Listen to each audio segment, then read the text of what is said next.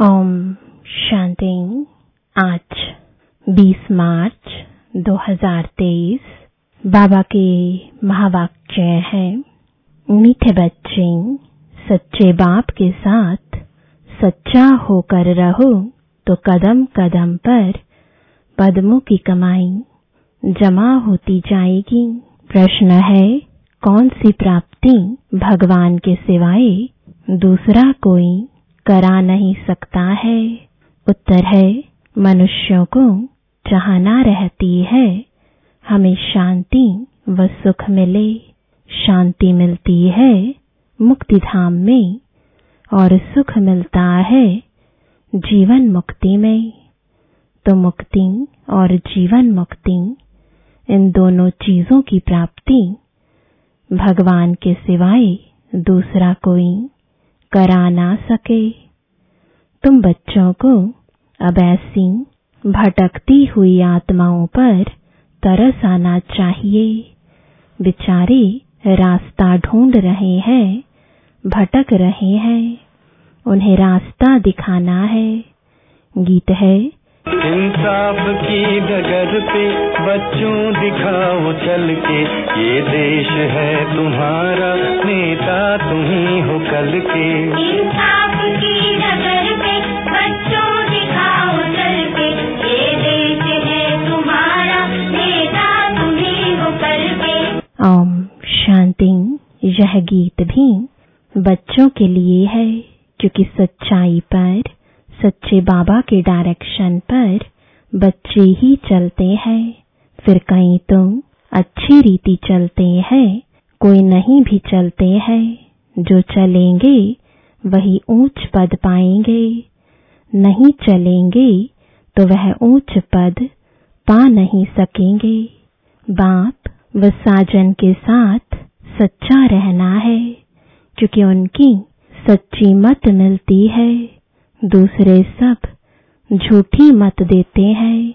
मनुष्य को सब झूठी ही मत देते हैं। गाया हुआ है, झूठी माया झूठी काया। यहाँ तो झूठ ही झूठ है, सचखंड में झूठ होता नहीं। जिस सचखंड के लिए तुम पुरुषार्थ कर रहे हो, तो बच्चों को बाप से बहुत सच्चा बनना है। फिर भी बेहद का बाप है, सच्चा हो रहने से कदम कदम पर पदम पति होते रहते हैं। झूठे तो पदम पति नहीं बनेंगे। तो बाप के साथ झूठ बोलना बड़ा खराब है। सदैव सच्चा हो रहना चाहिए, नहीं तो सचखंड में इतना पद पा नहीं सकेंगे। अच्छा, यह तो हुई बच्चों प्रति सावधानी। अब बच्चों को किसको समझाने की तरकीब भी सीखना है कि बेसमझ को कैसे समझाएं। बेसमझ क्यों कहा जाता है? क्योंकि मनुष्यों को समझ नहीं है। कहते तो है कि मनुष्य सृष्टि रचने वाला परमात्मा है, तो वह हुआ रचता, परंतु रचना को फिर यह पता नहीं है कि हमारा रचता कौन है। भक्ति आदि करते हैं शांति अथवा सुख के लिए। हम तुम भी ऐसे करते थे जबकि बाप नहीं मिला था। कृष्ण का भजन करते हैं, उनको याद करते हैं, उनको मनाने की साधना करते हैं, परंतु उनसे क्या मांगते हैं कुछ पता नहीं रहता।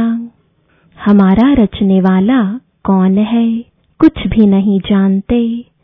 तुम बच्चे जानते हो, जब तक बाप नहीं मिला था तो हम अनेक प्रकार की साधना भक्ति आदि करते आए। करते करते रिजल्ट क्या हुई? कुछ भी नहीं। सृष्टि को तो तमोप्रधान बनना ही है। फिर इतनी जो साधना करते हैं उससे कुछ मिलता है व नहीं, यह विचार भी नहीं किया जाता है। अब समझते हैं कुछ भी मिलता नहीं, हमको चाहिए क्या, यह भी कोई की बुद्धि में नहीं है। सन्यासी कहेंगे निर्वाण धाम में जाने के लिए हम साधना करते हैं, परंतु वह तो जिसको रास्ते का पता हो, होकर आया हुआ हो, तब तो रास्ता बता सके, और कोई तो रास्ता बता नहीं सकते। जो आते हैं उन्हों को पुनर्जन्म तो लेना ही है, अंत तक पुनर्जन्म तो लेते आना है। जब तक सृष्टि का विनाश हो व सृष्टि रूपी झाड़ जड़ जड़ीभूत हो, तब तक तो सबको रहना है। मनुष्य कईयों के लिए समझते हैं फलाना ज्योति ज्योत समाया, वैकुंठवासी हुआ व स्वर्ग पधारा। अब वास्तव में स्वर्ग में तो पधारा कोई नहीं है। स्वर्ग कहाँ होता है, निर्वाण धाम कहाँ होता है, वहाँ क्या होता है, वहाँ जाकर फिर आना कब होता है, कुछ भी नहीं जानते। तुम सब कुछ जानते हो, नंबरवार पुरुषार्थ अनुसार। कोई भी आए तो उनसे पूछना चाहिए तुम क्या चाहते हो। गुरु करते हो तो दिल में चाहना क्या है। वास्तव में उनकी चाहना को तुम ब्राह्मण ब्राह्मणियां जानते हो। चाहना क्या रखनी चाहिए, किस बात की चाहना रखनी है, यह भी कोई जानते नहीं। यहाँ कुछ अच्छा नहीं लगता है तो इनसे छुटकारा पाने की साधना करते हैं। अब जाने के लिए धाम है दो, निर्वाण धाम वह है शांति धाम। वहाँ आत्माओं का निवास होता है। क्या तुम उस धाम में जाने चाहते हो? तुम बच्चों को तरस पड़ना चाहिए, बेचारे भटकते रहते हैं, रास्ते को कोई जानते ही नहीं। गाइड है ही एक, वह सभी को दुखों से छुड़ाकर सुखधाम में ले जाने वाला या जीवन मुक्त बनाने वाला एक ही है।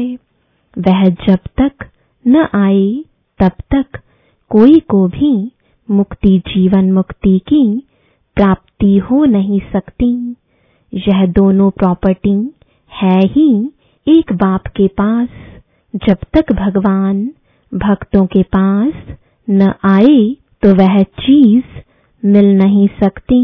स्वर्ग में सुख और शांति दोनों है। शांति क्यों कहा जाता? क्योंकि वहाँ लड़ाई झगड़ा आदि होता नहीं। बाकी असली शांति धाम तो है निर्वाण धाम, जहाँ सभी आत्माएं शांत रहती हैं। फिर आत्मा को जब ऑर्गन्स मिलते हैं तो बोलती है, तो वहाँ सुख शांति दोनों ही है। सुख होता है संपत्ति से। वहाँ यानी सतयुग में तो संपत्ति बहुत है। यहाँ संपत्ति नहीं है तो मनुष्य बेचारे रोटी टुक्कड़ भी मुश्किल खा सकते हैं। संपत्ति है तो एरोप्लेन, बड़े बड़े महल आदि सब वैभव है। तो संपत्ति भी चाहिए, फिर शांति भी चाहिए, निरोगी काया भी चाहिए। यह सब देने वाला बाप है। समझाया जाता है यह कलयुग तो है दुखधाम, नई दुनिया है सुखधाम। वहाँ दुख होता नहीं, पवित्रता सुख शांति वहाँ सब है। दूसरा है मुक्तिधाम, वहाँ कोई सदैव रह नहीं सकता। पुनर्जन्म ले फिर पाठ जरूर बजाना है। परम धाम में तब तक रहते हैं जब तक पाठ में आए। सच्चे स्वीट होम को याद करते हैं। नाटक में हमेशा नंबर्स की लिमिट होती है। फलाने ड्रामा में इतने एक्टर्स हैं। यह तो अनादि बना बनाया ड्रामा है, लिमिटेड नंबर है। भारत में 33 करोड़ देवताओं की लिमिट है। इस समय तो बहुत कन्वर्ट हो गए हैं। तो पहले पहले जब कोई आए तो उनसे पूछना है, दिल में क्या आश है, क्या चाहते हो। दर्शन से तो कोई फायदा नहीं। गुरु के पास कोई आश लेकर जाते हैं। एक तो आश रहती है कुछ मिले, आशीर्वाद दें हम फलाने में जीते। कोई कहते हैं हमको ऐसा रास्ता बताओ जो हम सदैव शांति में रहें। मन बड़ा चंचल है, बोलो शांति तो मिलेगी परम धाम में। एक है शांति धाम, दूसरा है सुख धाम, तीसरा है दुख धाम। तुम क्या चाहते हो तो फिर हम बताएं कि यह साधना अथवा पुरुषार्थ करो। साधना व पुरुषार्थ एक ही बात है। भक्त साधना करते हैं और जगह जाने लिए अथवा वापस परम धाम जाने लिए। मोक्ष तो कोई पा ना सके, यह बना बनाया ड्रामा है। सन्यासी को फिर अपने सन्यास धर्म में आना ही पड़ेगा। क्रिश्चियन धर्म फिर क्राइस्ट द्वारा जरूर स्थापन होगा। सतयुग नई दुनिया में पवित्रता, सुख, शांति सब है। उनको कहा जाता है सुखधाम शिवालय।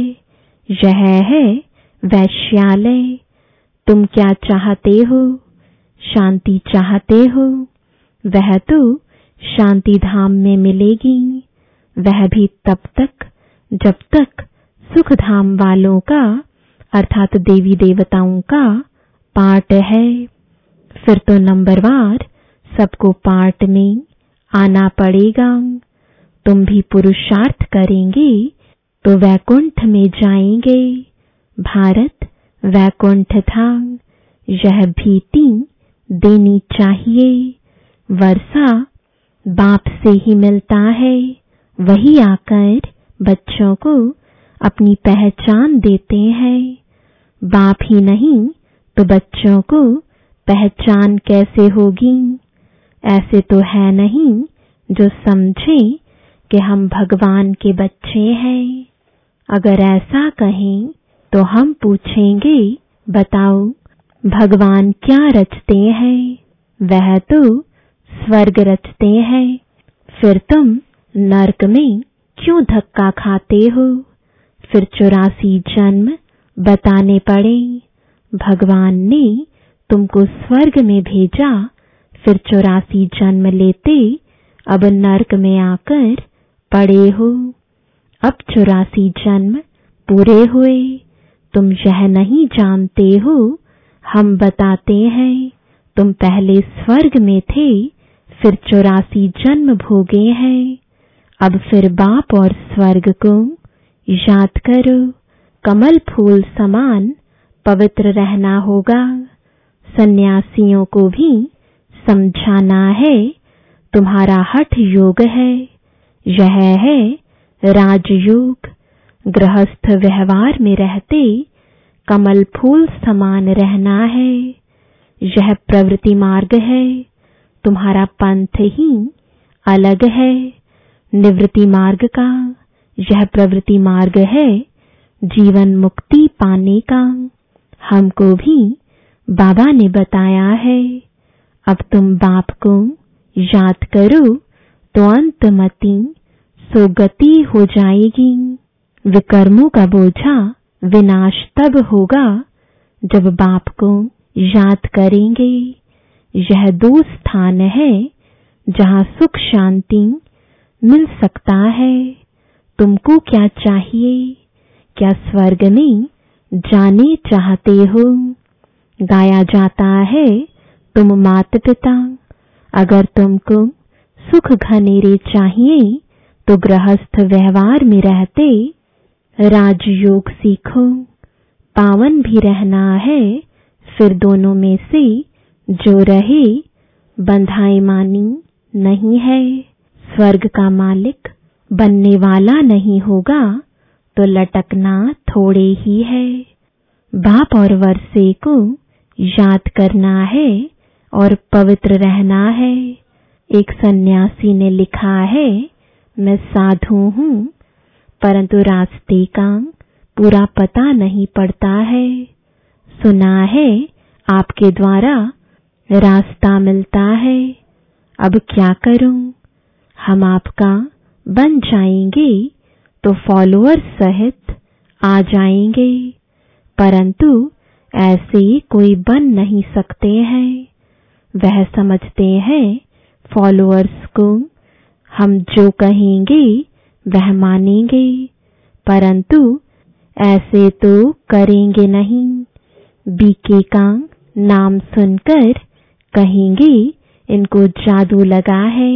हाँ, कोई निकल भी आए, बाकी हम कोई सन्यासी के आश्रम को हाथ करने वाले नहीं हैं। समझो, कोई समझ लेते हैं यह मार्ग अच्छा है तो क्या हम उनका आश्रम संभालेंगे क्या? हाँ, बच्चियां जाकर भाषण करेंगी, अगर पसंद आएगा तो रहेंगी, बाकी आश्रम को हम क्या करेंगे? लिखा है हम आकर कुछ शिक्षा पा सकते हैं, तो उनको लिखना पड़े तुम साधना करते हो कहाँ जाने लिए, किस एम ऑब्जेक्ट से, किससे मिलने चाहते हो, कहाँ जाने चाहते हो। तुम तो हो हठ योगी सन्यासी, हमारा यह है राजयोग। यह सिखलाने वाला है परम पिता परमात्मा। यह कलयुग है दुखधाम, सतयुग है सुखधाम। कलयुग में देखो अनेकानेक धर्म है, कितने लड़ाई झगड़े हैं। सतयुग में तो है एक धर्म, वह है सतु प्रधान दुनिया। यथा राजा रानी तथा प्रजा सतु प्रधान है। यहाँ है यथा राजा रानी तथा प्रजा तमो प्रधान। यह कांटों का जंगल है, वह फूलों का बगीचा है, तो मार्ग है ही दो, हठ योग और राजयोग। यह राजयोग है स्वर्ग के लिए, राजाओं का राजा स्वर्ग में बनेंगे। स्वर्ग स्थापन करने वाला है परम पिता परमात्मा, वही राजयोग सिखलाते हैं। सन्यासी कहें हम सन्यास में ही रहें तो ज्ञान उठा ना सके, गृहस्थ व्यवहार में रहना पड़े। यह एक लॉ है, जिसको छोड़ भागे हो उनका फिर कल्याण करना है।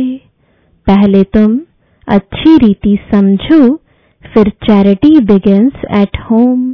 तुमने स्त्री को छोड़ा है, अगर बाल ब्रह्मचारी होगा तो माता पिता को छोड़ा होगा, उनको भी समझाना है।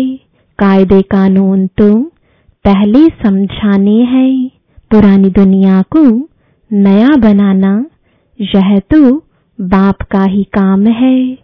बाप को परम धाम से आना पड़ता है, वह है पतितों को पावन, नरक को स्वर्ग बनाने वाला। स्वर्ग में रहते ही हैं देवी देवता, बाकी सब निर्वाण धाम में रहते हैं। सबको सुख शांति देने वाला वह एक ही है। बाप आते ही हैं एक धर्म की स्थापना कर बाकी सबका विनाश करने और सब परम धाम में जाकर निवास करेंगे। यह कयामत का समय है।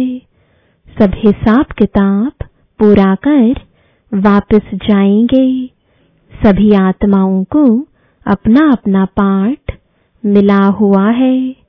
कोई कितने जन्म पाठ बजाते हैं। सबको तमो प्रधान बनना ही है। बाकी वापस कोई जा नहीं सकते, न फिर मोक्ष ही होता है। बाकी हुई मुक्ति, जीवन मुक्ति। हम जीवन मुक्ति के लिए पुरुषार्थ करते हैं। इसमें मुक्ति भी आ जाती है। तुम अगर मुक्ति चाहते हो तो अच्छा बाप को याद करो तो विकर्म विनाश हो और तुम बाप के पास चले जाएंगे। यह एक ही रास्ता स्वयं बाप बतलाते हैं और स्वदर्शन चक्र भी फिराते रहेंगे। पढ़ाई पढ़ते रहेंगे तो स्वर्ग में आएंगे। तो सन्यासियों को फिर गृहस्थ व्यवहार में जाना पड़े। हिम्मत चाहिए। एक ज्ञानेश्वर गीता है जिसमें यह लिखा हुआ है, बोला एक बच्चा देकर सन्यास करो तो कुल की वृद्धि होगी। फिर तो कोई बाल ब्रह्मचारी हो ना सके। बाल ब्रह्मचारी भीष्म पितामह का तो बहुत मान है, परंतु मनुष्य तो एक दो पर एतबार यानी विश्वास भी नहीं करते हैं। समझते हैं गृहस्थ में रहते और विकार में न जाएं, यह हो नहीं सकता। लेकिन उन्हें कोई भगवान सर्वशक्तिवान की मदद थोड़े ही है। न कोई में राजयोग सिखाए स्वर्ग की स्थापना करने की ताकत है। सबको दुखों से छुटकारा दिलाकर सुख में ले जाना, यह सिवाय परमात्मा के कोई कर नहीं सकता। दोनों दरवाजों की चाबी बाप के पास है। स्वर्ग का फाटक खुलता है तो मुक्ति का भी खुलता है। मुक्ति में जाने सिवाय स्वर्ग में जा कैसे सकते? दोनों गेट्स इकट्ठे खुलते हैं। अच्छा, मीठे मीठे सिकिलदे बच्चों प्रति माता पिता बाप दादा का याद प्यार और गुड मॉर्निंग। रूहानी बाप की रूहानी बच्चों को नमस्ते। रूहानी बच्चों की रूहानी बाप दादा को गुड मॉर्निंग और नमस्ते।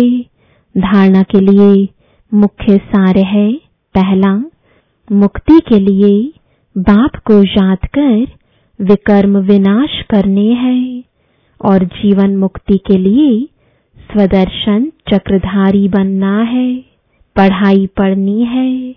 दूसरा, रहम दिल बनकर भटकने वालों को घर का रास्ता बताना है। मुक्ति और जीवन मुक्ति का वर्षा हर एक को बाप से दिलाना है। वरदान है, रूहानियत में रहकर समान की सीट पर बैठने वाले सदा सुखी सर्व प्राप्ति स्वरूप भव। हर एक बच्चे में किसी न किसी गुण की विशेषता है। सभी विशेष है, गुणवान है, महान है। मास्टर सर्वशक्तिमान है। यह रूहानी नशा सदा स्मृति में रहे। इसको ही कहते हैं स्वमान। इस स्वमान में अभिमान आ नहीं सकता। अभिमान की सीट कांटों की सीट है, इसलिए उस सीट पर बैठने का प्रयत्न नहीं करो। रूहानियत में रहकर स्वमान की सीट पर बैठ जाओ तो सदा सुखी सदा श्रेष्ठ, सदा सर्व प्राप्ति स्वरूप का अनुभव करते रहेंगे। स्लोगन है, अपनी शुभ भावना से हर आत्मा को दुआ देने वाले और क्षमा करने वाले ही कल्याणकारी हैं। ओम शांति।